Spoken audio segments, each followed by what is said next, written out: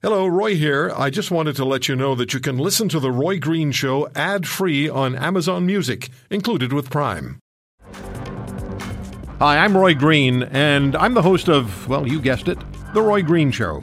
Every week we give you the big picture on what's happening in Canada, even if it's not the picture your politicians would like you to see. And I'm not going to hold back on anything. Catch up on the show anytime with The Roy Green Show podcast. Download and subscribe on Apple Podcasts, Google Podcasts, and wherever you get your podcasts. Raheel Raza joins me. Her book is Their Jihad, Not My Jihad. She's a patriotic Canadian. She's a devout Muslim. And when she spoke at Canada's Parliament, she received a standing ovation. You can't avoid, can you, Raheel? You can't avoid public fatigue, which gives way to expression, which gives way to frustration, which eventually will give way to serious challenge.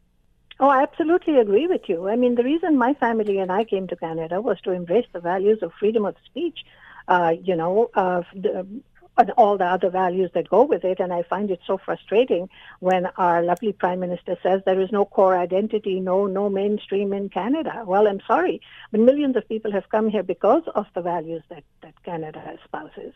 And we have to talk about these things because this is exactly, as you say, what happens. You can't stop people from expressing their opinions. And Maxime Bernier received an official rebuke from Andrew Scheer, which is something that should not have happened.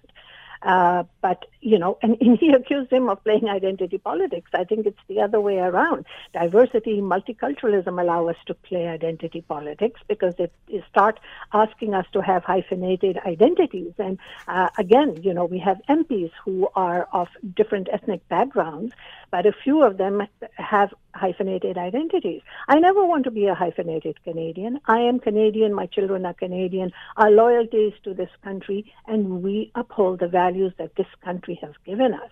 And we want to talk more about that. Mm-hmm.